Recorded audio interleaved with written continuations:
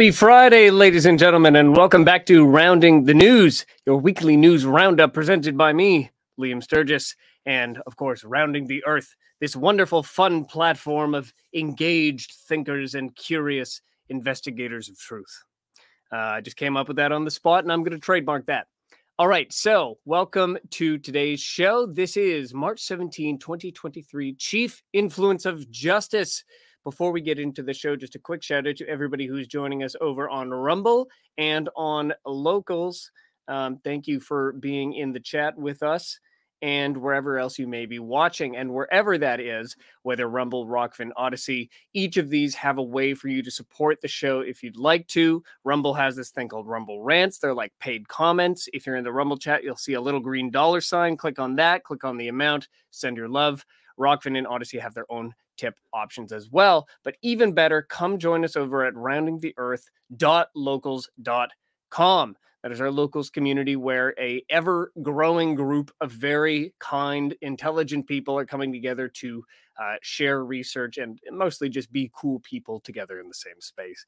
You can be a free member. You don't have to sign up for anything paid if you don't want to, and you can keep track of everything we're doing. However, you can also get a free month of premium support by using the promo code that is pinned on the top of our Locals feed, and you can get access to our weekly supporters exclusive live streams where we talk about stuff that we're thinking out loud about, not quite ready to put into the public sphere. But yeah, come hang out, roundingtheearth.locals.com. For example, this past week, Matthew gave a very interesting discussion on the current global banking implosion, as he put it.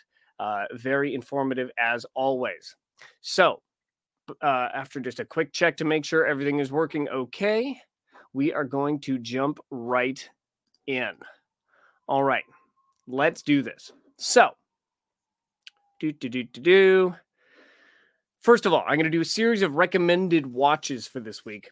Item 1, Jay Couey and Paul Alexander join forces. Dr. Paul Alexander, PhD, joined forces with our friend Jonathan Couey on a pair of live stream discussions this past week on GigaOM Biological. The pair brought together their converging perspectives on what actually happened during the COVID-19 era from 2020 to present, working through the nuances of how infectious clones of an RNA virus may have been used as a multi-pronged biological and psychological attack on people around the world. As Dr. Alexander repeatedly reminds the audience, the genius behind their discussion is not that either person claims to have the full picture. Rather, that both sides are openly exploring the possibility that the entire mental model of the COVID-19 pandemic needs to be revisited and reassessed based on the evidence as it is. I recommend you follow Dr. Paul Alexander on Substack and GigaOM Biological on Twitch. And I will mention as well that today the show notes are available to follow along with, where you'll find the links to basically everything we discuss. So if you're in the Rumble chat or the Locals chat, that will be available to you. And it's also posted on the roundingtheearth.locals.com feed, which is in the description. So moving forward, banking collapse and Fed now. On the Unlimited Hangout podcast yesterday, writer and researcher Whitney Webb was joined by guests Marty Bent and Michael Krieger to discuss the background and implications of the escalating global banking crisis that seems to just have popped out of nowhere for most people. One thing I want to point out in particular that I found really interesting from this show is Whitney's mention of a service being rolled out right now by the Federal Reserve System called FedNow, which looks like it could operate as the basis of a central bank digital currency. I'm sure nobody is too surprised, but I highly recommend checking out this episode of Unlimited Hangout. And finally, very excited about this. On Tuesday, Rounding the Earth founder Matthew Crawford appeared for an interview with Mike Adams, the Health Ranger, founder of Brighteon and Natural News. Of course, one of the platforms on which Rounding the Earth, the podcast, gets posted is Brighteon. So we're very happy to be there. For some reason, Facebook doesn't let us post that link, though, which I find very interesting. Their open and friendly discussion focused on Matthew's Chaos Agents series and touched on a number of other interesting areas of discussion. I'm very happy to have helped set this one up, and I look forward to their next conversation, hopefully very soon. All right, moving into our first real story of the day. Moderna patent lawsuit goes to discovery. Pfizer is not the only company fighting to keep COVID-19 vaccine-related evidence hidden from the courts, and by extension, the public. After a March 10th decision by District Court Judge Mitchell Goldberg, Moderna will have to face the process of discovery. Moderna is defending themselves in a lawsuit that centers around the company's use of patented lipid nanoparticle technology in their COVID-19 genetic vaccine products, technology over which some half a dozen or more biotech companies continue to wrestle over ownership. For a deeper dive into the developmental history of the lipid nanoparticles and the dozens of associated patents, I recommend everyone take the time to read through my prior article titled Follow the Patents, Lipid Nanoparticles, and COVID-19 Genetic Vaccines. It's long, but it's worth the read. And don't do what my friend Sonia did and skip to the end. Totally missing the point. So, in March 2022, Vancouver-based Arbutus Biopharma and its partner company, Roivant Sciences. Genevant or Roivant? No, Genevant. There you go. I used the wrong logo, but the correct company in there. Filed a lawsuit asserting that Moderna had knowingly violated its intellectual property rights. The complaint cites the following specific patents under its control. I'm not going to list all the numbers, but five of them refer to lipid formulations for nucleic acid delivery, and one of them refers to lipid compositions for nucleic acid delivery. So presumably these patents are all referenced, they're all used in the Moderna COVID-19 vaccine product. Notably, the United States government filed a so-called Statement of Interest on February 14, 2023, asserting that the mRNA-1273 product in question was developed for the government, requesting that they take over for Moderna as defendants in the case. And of course, it is true that NIAID, the United States government, is accepting royalty payments for that particular product. Okay, here's the good news. Going off script for a second. Once discovery occurs, that then has the potential to become public as a part of public court filings. So things that Moderna is compelled to release to the plaintiff. So hopefully that will be the case. And that is what's going on as well with the Pfizer lawsuit that Brooke Jackson brought. They're right now fighting tooth and nail to keep discovery from happening. So we've now reached that same part here. Okay, next topic. Robert F. Kennedy Jr. seems to be moving ahead with his presidential run. The heir to the legendary Kennedy political dynasty, Robert F. Kennedy Jr., seems to be moving ahead with the initial steps in a run for President of the United States. On March 11, 2023, RFK published an article on his Substack newsletter calling for funding and volunteers to explore the viability of a presidential run. The statement coincided with the third anniversary of the World Health Organization's declaration that COVID-19 was officially considered a pandemic, a move perhaps not lost on Kennedy's allies. Now, there's an interesting series of events that went into this. Steve Kirsch, an ally of RFK, published an article on his, had started discussing his intentions to create a super PAC, or a super political action committee, to draft Kennedy to run for president as early as January 2023, announcing as much on this January 23 live stream of the Vaccine Safety Research Foundation alongside Dr. Robert Malone. He followed this up with a February 13 article on his Substack titled, "I'm forming a super PAC to draft RFK Jr. to run for president, requesting volunteers." But as I was writing that, I realized, in fact, I remember him saying this even sooner, or alluding to the idea that Kennedy might be interested in running for president way back in December 2021 during an appearance on the Alex Jones Show.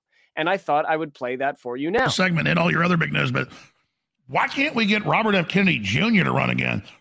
I mean, I guarantee you Republicans and Democrats would vote for him. He'd be the next president. I agree with you, Alex.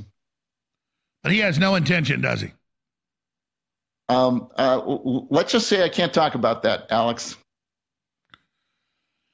Oh, boy. Well, he's what we need. How coy of him. I don't know how many people were aware that had happened, or that Steve Kirsch even appeared on the Alex Jones show. So there you go. Now, in terms of public reaction, well, Politico described Kennedy as the vaccine apostate. I'm not even sure what that word means, to be honest, and implied it wouldn't necessarily be ideal if he was given a platform on the debate stage, but that's okay. All right, now to our main story for the day. Potential conflict of interest. Who's surprised? In British Columbia vaccine passport lawsuit. This lovely gentleman right here is Chief Justice Christopher Hinkson. So here's what happened.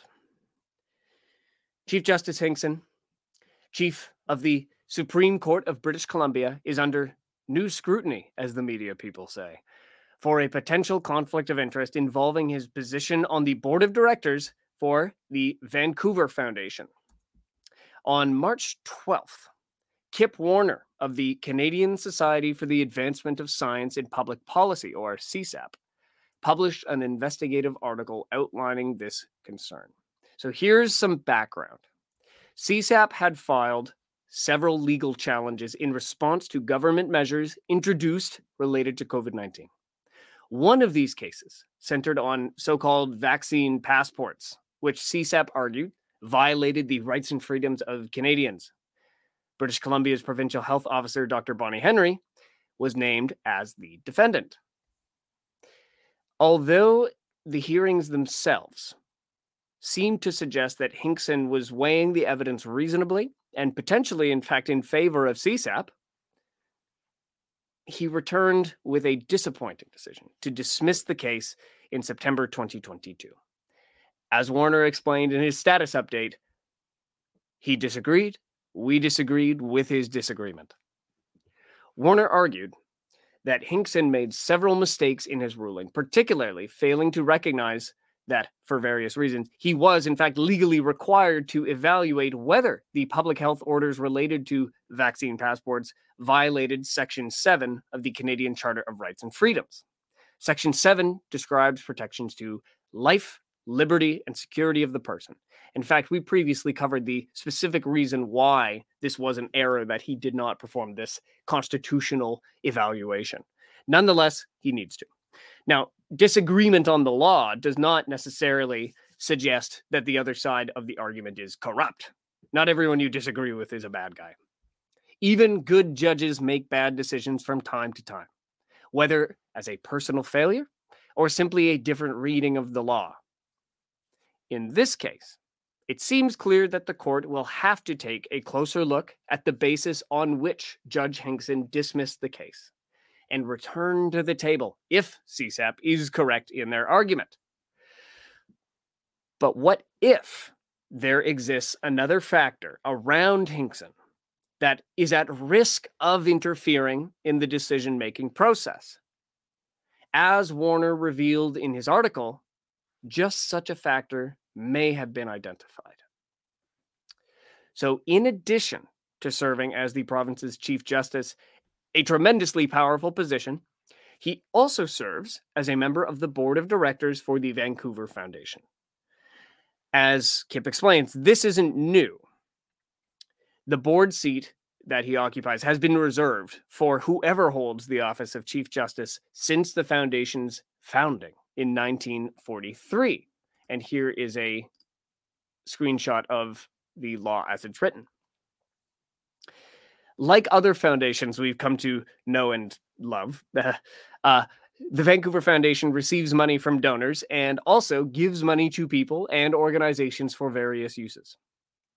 So, Warner explains, I quote, "The foundation, like most, endeavors to not disperse the principal of their funds. Instead, they invest it with the assistance of portfolio managers that work at major financial institutions like Toronto Dominion, or TD Bank. These portfolio managers are tasked with generating dividends, returns from investments, to regularly increase the CTF. These proceeds are then distributed to various nonprofits and charities seeking donations in response to applications. But problematically, Hinkson is privy to which specific investments the fund is making. It is not a blind trust. That means he has direct knowledge of, for example, which pharmaceutical companies the Vancouver Foundation has a financial interest in, either directly or through exchange-traded funds, ETFs, like groups of investments. Kip does a great job in his status update laying out why this is a problem for those who can't put two and two together. I quote again, "The potential conflicts transcend merely CSAP's affairs. With the Vancouver Foundation donating to various policing charities, and the Chief Justice potentially presiding over criminal matters, endless new questions are raised about every destination of the Foundation's money." Now, Kip and I spoke on the phone a couple days ago after I read the story, and it's clear there's an even deeper set of relationships that the general public should know about and understand. I have taken it upon myself to attempt to expand on what Kip has thus far presented and add a further dimension to the problematic exchanges of money and soft influence around the Vancouver Foundation. So let's start by expanding on the donations to various public health agencies that Kip covered in his article. So here's a nice little graphic I put together. In fiscal year, so I'm now going to quote from his article. In fiscal year 2021, the Vancouver Foundation donated to the Public Health Association of British Columbia $193,072 and to Fraser Health Authority some $93,000. The year prior of 2020, Vancouver Coastal Health Authority received $100,000 from the foundation. A charity set up by the British Columbia Centre for Disease Control to receive donations, the BC CDC Foundation for Population and Public Health, received $13,000. During the onset to the alleged pandemic in 2019, many of you will recall the traditional intellectual safeguards were largely mute. The British Columbia Civil Liberties Association received $151,000. Other recipients during that fiscal year include the BC CDC's foundation at $57,000, Fraser Health Authority at $41,000, the Registered Nurses Foundation of British Columbia at $4,000, and a charity set up by the Canadian Broadcasting Corporation at $1,000. The previous fiscal year of 2018, the BC CDC Foundation again received $57,000, Fraser Health Authority $41,000, the BC Civil Liberties Association $36,000, and once again $1,000 for the CBC's charity. Okay, there you go. So those are the logos of those organizations. If you live around where I do, you'll recognize some or all of them. At least two of them. Well, let's just say Fraser Health and Vancouver Coastal Health have taken great steps to influence how I live my day-to-day life. Let's just say that. So let's focus on the BC CDC Foundation for Public Health. So it is, as mentioned, it is the fundraising partner for the British Columbia Centre for Disease Control. They are separate organizations. As Kip outlines, the foundation has repeatedly turned around and redonated the funds given to it by not just the Vancouver Foundation, but redonated to just a couple of recipients. I'm going to quote again.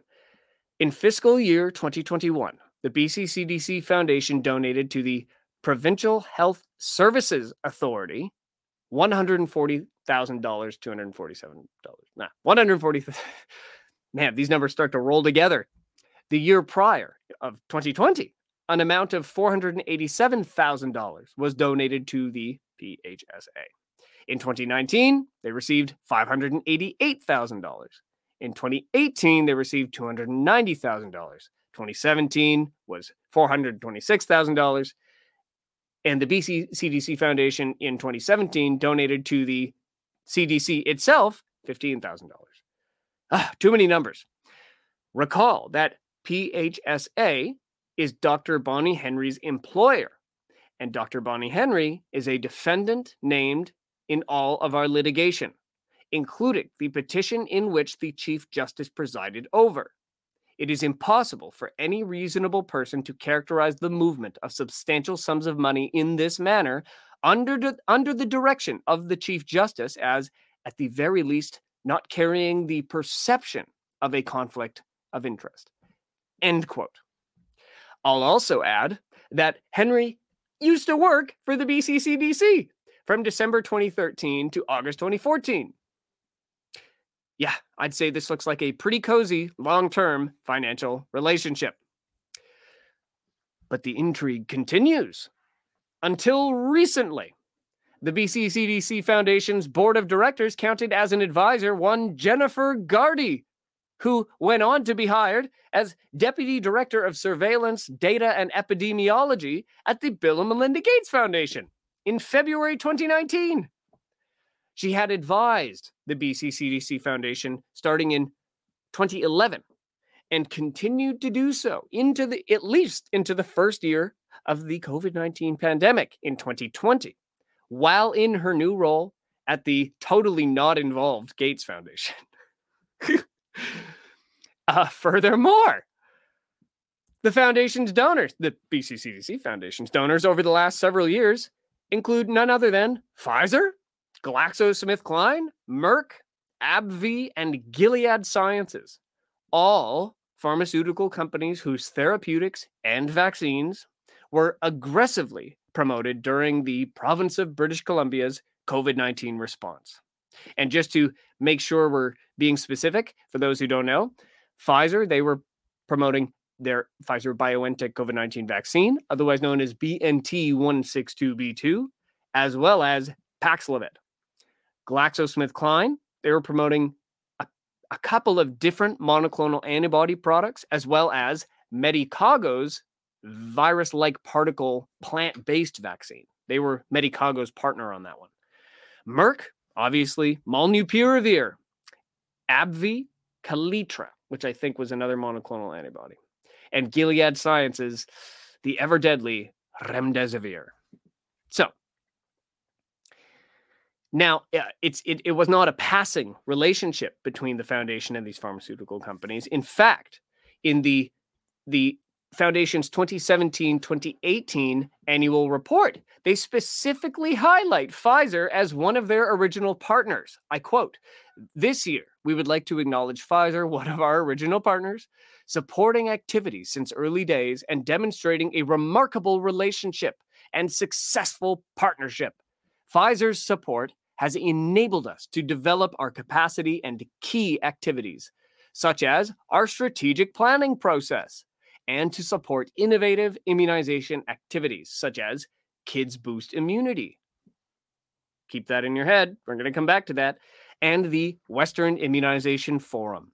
We truly appreciate the ongoing commitment, support, and confidence in our mission, and are optimistic that Pfizer will continue to be part of our success. Oh, I have no doubt they wound up being part of the success, if you want to call it that. Talk about a glowing review. Funnily enough, though, if you go to the foundation's Public Health Champions donor page now and look for Pfizer, GlaxoSmithKline, or Gilead in particular, they're not there anymore. I wonder why. Okay, now moving on. Another of the Vancouver Foundation's grant recipients is the Public Health Association of British Columbia. PHABC is largely focused on combating vaccine hesitancy, as affirmed in the organization's most recent annual report. Now, I said keep Kids Boost Immunity in your head. Well, this organization co-leads Kids Boost Immunity, a vaccine promotion initiative funded by, well, there they are, none other than Pfizer, GlaxoSmithKline, and Merck, among a bunch of others. Yikes. You can't make this stuff up, guys. So let's leave it at that for now. I think the point is made here. And as someone in the province of British Columbia, I'd like to wave a little, which color flag should I wave? Sam, which color flag should I wave? White. You want me to wave a white flag? She showed me a book that is the color white. Okay, so we give up. Good job, everybody. It was a good run while it lasted. Well, I have some friends who are doctors who don't intend to, and let's speak about that. The province of British Columbia, everybody, is in dire straits, and apparently we're supposed to give up now. But many people don't know the extent to which BC is in dire straits. Our new premier, David Eby, pushed through the terribly concerning Bill 36 without fanfare, threatening to consolidate all of British Columbia's professional health colleges, including allied health colleges, into an authoritarian, censorship-prone system without recourse for practitioners or patients alike. It even contains language that basically, actually explicitly paves the way for the World Health Organization's pandemic treaty with teeth to actually become enforceable law in the province. This is not good. How did this happen? I think I was just born into this. But it's becoming more and more clear each day that British Columbia's institutions, in particular, have been captured. Perhaps more than others. Maybe they were grown captured. Many people can feel it, but we've lacked the understanding, I think, of how or what such corruption looks like in the real world. We get it conceptually, but how does it actually manifest? Now, Kip made it clear to me on the phone that he is not asserting that Judge Hinkson did exercise any hard influence over the outcome of his COVID-19 related cases, including Kip's, or that hard influence was exercised over Judge Hinkson by outside forces such as Pfizer, per se. Rather, what we're looking at is a system of soft power, one which by its very nature causes interests to become confused and misbalanced. Intention is not necessary to define outcome here. Of all institutions, of course, the judiciary is supposed to be the most independent, the fair balancing, the weighing of the facts and the exercise of the law. But if this is not the case, then this must be addressed by an informed and enthusiastic public. The Western Standard reported that concerns over Hinkson's potential conflict of interest quietly circulated via email threads and private messaging groups since last week. You know the ones. We're all in them. Maybe not these ones specifically, but we're overloaded with Signal and Telegram chats that we'll never keep up with. People usually jump to conclusions in those or get all excited about things as they come, and it's understandable. But in this case, I applaud the cautious approach taken by Warner, the CSAP, and their peers, and I look forward to seeing where the case goes from here. Now, that's all for today, folks. So please, don't forget, if you haven't yet, join us at www.roundingtheearth.locals.com. Join our community and become part of the, what do we call it, the burgeoning research community to help us unflatten the earth and perhaps clean up British Columbia's judicial system if you have some extra time to help us do so. And you can find me at liamsturgis.com, and I look forward to seeing you all again very, very soon. Thank you for watching. Have an excellent rest of your afternoon.